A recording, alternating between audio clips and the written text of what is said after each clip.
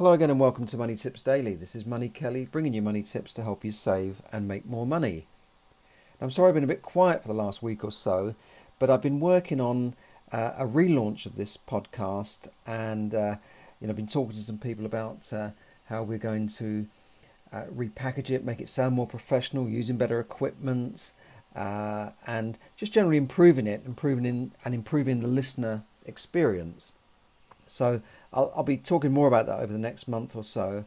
But in the meantime, I will just carry on with this on this Anchor platform.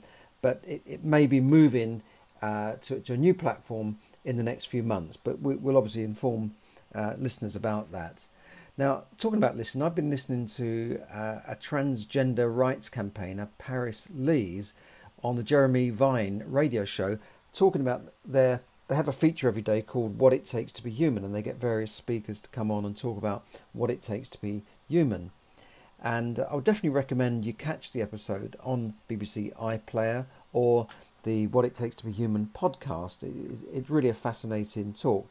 Now, I expected her to come on and talk about transgender rights and all this sort of thing. I thought, oh no, here we go. It's going to be all about human rights and transgender rights. But it wasn't that at all. Actually, the talk was about forgiveness and how she managed to forgive her father, who as a child she hated with a vengeance. She even fantasized about killing him. But she managed to come to terms with that, and which led to forgiveness. And that was really the theme about what it takes to be human. I won't spoil the whole thing for you, but Paris grew up on a council estate in Nottingham, had quite an abusive childhood, then went into wild teenage years which culminated in being sent to prison. And it was that time when, she was in prison, she thought, I've messed up now. I've got to do something about this. Now, despite the difficult start, she's gone on to have huge success after, things like writing for The Guardian, being on Vogue, and I guess being a celebrity, but not being a celebrity just for being a celebrity for celebrity's sake. She actually has got a purpose in life and seems very happy and doing very well. Now, how did she turn her life around from prison to celebrity, or prison to wild success as a campaigner and a writer and etc.? In a word, I would say it's education. Well, actually, it goes back to the studies that she did and the degree in English, but it also became obsessed with reading. So education is one word, but it's reading that probably did most to turn her life around. She said she's got a sort of personality that becomes obsessed with things, and she became obsessed with reading books. And when she went on to study English literature at university, obviously you need to read a lot of books, and this started to make her think in a different way. Now, it's significant as many other people have turned their lives around through reading, perhaps the most famous being Oprah Winfrey. Oprah Winfrey went through a horrible abusive childhood, and she turned her life around through books. Went from sort of dirt poor to probably a billionaire now, one of the most successful people in the entertainment industry. And she puts a lot of that down to reading books and getting her mind out of the circumstances she was in, which you can do by reading books. Even if you're just reading escapist novels, you can transform your mind in a way that I think perhaps television can't do. Leaders are readers, as the old saying goes, and Paris says that she doesn't have a TV in the house today. Now, this is also significant because television, along with social media, is probably the biggest thief of our time. Would you agree? I mean, the amount of time we spend in front of television is horrendous, really. And, don't get me wrong, I enjoy watching the television, and I'm also guilty of wasting time in front of the box, especially during the World Cup, where, you can sit and watch 3 games in a day, and then you think, where did that day go? And you actually feel more tired sitting down in front of the television than you do when you're out and about buzzing around and doing things and achieving things. But I know it's easy to get sucked into watching television, and the next program comes on, and then you find yourself channel surfing around late at night when you should be getting a good night's sleep. But it's really funny that the more channels I seem to get, the harder it is to find anything decent to watch. I end up watching some repeat of Fools and Horses because there's nothing worth watching. It's all, reality TV and cooking programs, and just a lot of basically crap, isn't it? I mean, let's face it, it's fodder for the masses. And occasionally you find a good program, which is great, but then the problem is you watch this great movie or a documentary or something really inspiring, and then you go on to watch the next program and the next program, and soon your whole evening's gone, and 3 or 4 hours later you're sitting there at midnight having really spent an evening doing nothing much really. Now, the old speaker Zig Ziglar, who's dead now, but he was a great speaker, Zig Ziglar had a good technique to help you spend less time in front of the television. And he said in his southern drawl, he said, "What you gotta do is get out those TV guides that you get with your Sunday newspapers and mark out the specific shows you want to watch during the week. Then you watch these shows, but then you switch off the TV as soon as you're finished." And sorry about Zig, that's not a great accent, but that's what he said, switch it off. Now, obviously, if the wife and kids are watching the TV, they might not be that happy. You said, "Well, I've watched what I want to watch, I'm switching that off." But you get what I mean. It means just watch what you want to watch and don't go on to the next one and the next one and then wait for the news and then, the program after the news and the discussion about the news, then news night, and then what, So another significant fact is that successful people tend to watch less television than unsuccessful people. Now, sorry to be brutal, but that's the way it is. I know it doesn't sound politically correct to talk about unsuccessful people, but in America they just call them losers. Now, I don't like that term, but, that's just the way it is. Now, how do I know this? In my days in financial services, I visited, I was in financial services for, 25 years. I visited hundreds, if not thousands of homes, from very wealthy people to poor people to council estates where, in Peckham, where I thought I was going to get mugged. I come out in a suit and a briefcase, and I looked around me, I thought, oh my God, I had to pass people on the stairs, a gang of kids on the stairs thinking, oh no, I mean, so I've been from the, multi-millionaires in Hampstead and the West End to council estates in the roughest parts of town in those days. And Peckham, now, it may not be so rough, but in those days it was bad.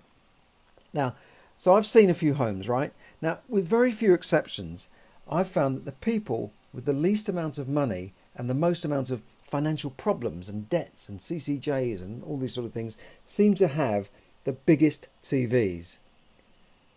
The people with the least amount of money had the biggest damn TV, and it dominated the living room. In fact, it dominated the whole house. Some of them even had big surround sound speakers that they used to shake the whole room. We were watching an action movie. It was like that film Earthquake years ago. The whole room used to shake with this TV. It seemed to dominate their lives, really, this big TV. And even Brian Tracy said it in America. He said the people with the least money have the biggest goddamn TV you could find, and you get 40 and 50 inch TVs that go across the width of their tiny living room.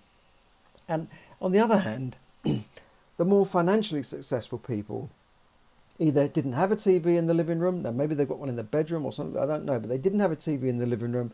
Or if they did have a TV, it would be an old model of a TV, maybe from 10 years ago, and it would be stuck in the corner somewhere, out of the way. It would not be the dominant feature of the room.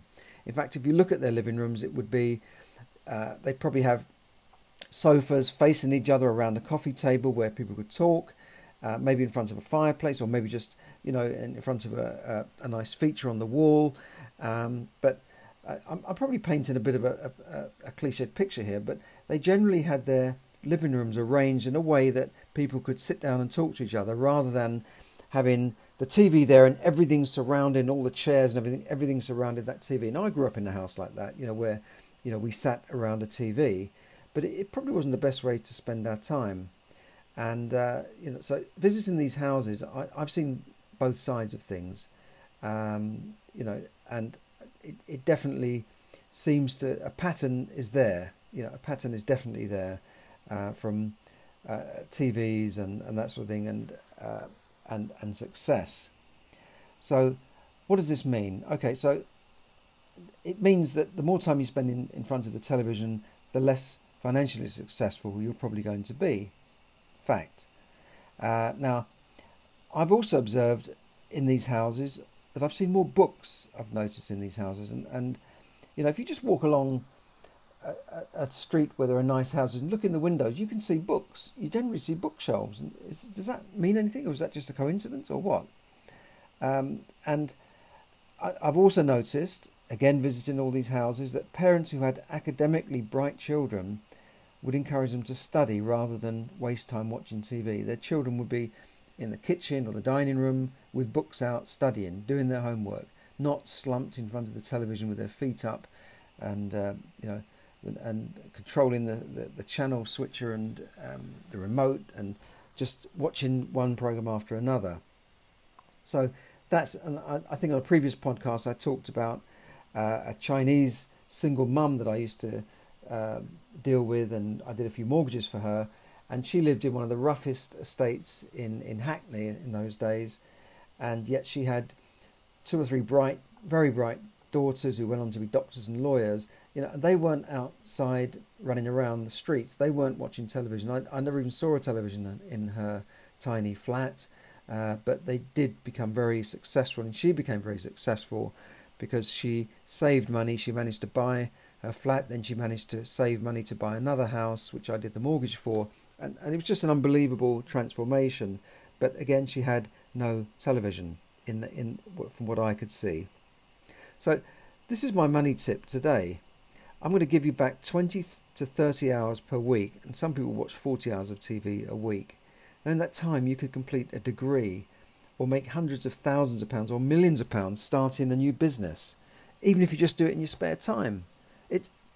Just take away that time that you spend, those many hours you spend watching television, and use that time effectively. Now, if you don't want to start a business, just perhaps talk to your children, sit down, spend a bit of time with them, talk to them, help them with their homework, or read a book, or study, do some courses, learn a new skill, learn a language. There's so many things you could do in that 20 to 30 hours a week. But I remember always listening to Brian Tracy and saying that his idea was you shouldn't listen to the radio in the car. You should turn your car into a learning machine and listen to audios. And he said that in the time most Americans spend in their car, they could listen to degree lectures on audio and actually complete a degree in 2 to 3 years.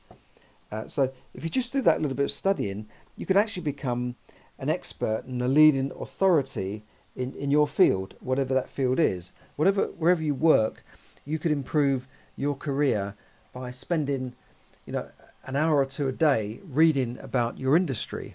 Now, it's surprising how many people don't know much about their industry or even the company where they work. You say to the people who are least successful in that company, and you ask about what they know about the company, they won't know anything about the company at all. They don't know if the company's listed on the stock market. They've got no idea of the share price of the company, the management structure, the goals of the company. They just go to work and go home. And that's why they stay as they are. If you talk to people who are doing well in the company, they'll know all these things.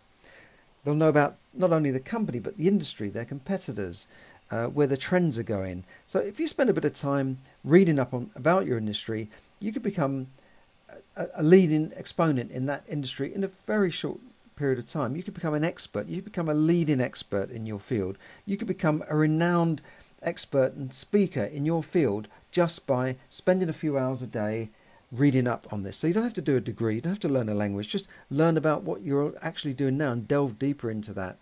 But you can't do that if you come home and start with the evening news, followed by whatever it is, EastEnders, Deadenders, and then you go on to watch some other program, another program, then you finish up with another bout of news, because of course you've got to fill your mind with some positive stuff, haven't you, by listening to the news, and then you go to bed thinking, God, everything seems so hopeless. I can't do anything about anything. My life feels so down. That's another thing that television will take from you. They'll take away that good feeling that you have when you're achieving something. So that's my tip for the day. Spend less time in front of the television and make more money, earn more money, save more money by perhaps spending a bit of time studying your bank statements, for instance, which I've also gone through on another money tip. Look at where you're spending your money, look at how you can save money. You can all do this if you spend a bit more time doing important things rather than watching television. Thanks very much. This has been Money Kelly, bringing you money tips to help you save and make more money.